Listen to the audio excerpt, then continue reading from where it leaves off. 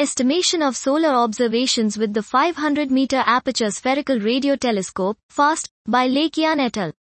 We present the estimation of the solar observation with the 500-meter Aperture Spherical Radio Telescope, FAST.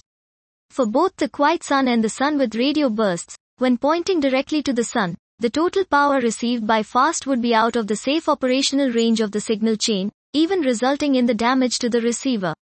As a conclusion, the sun should be kept at least approximately 2 carat away from the main beam during the observing at approximately 1.25 GHz.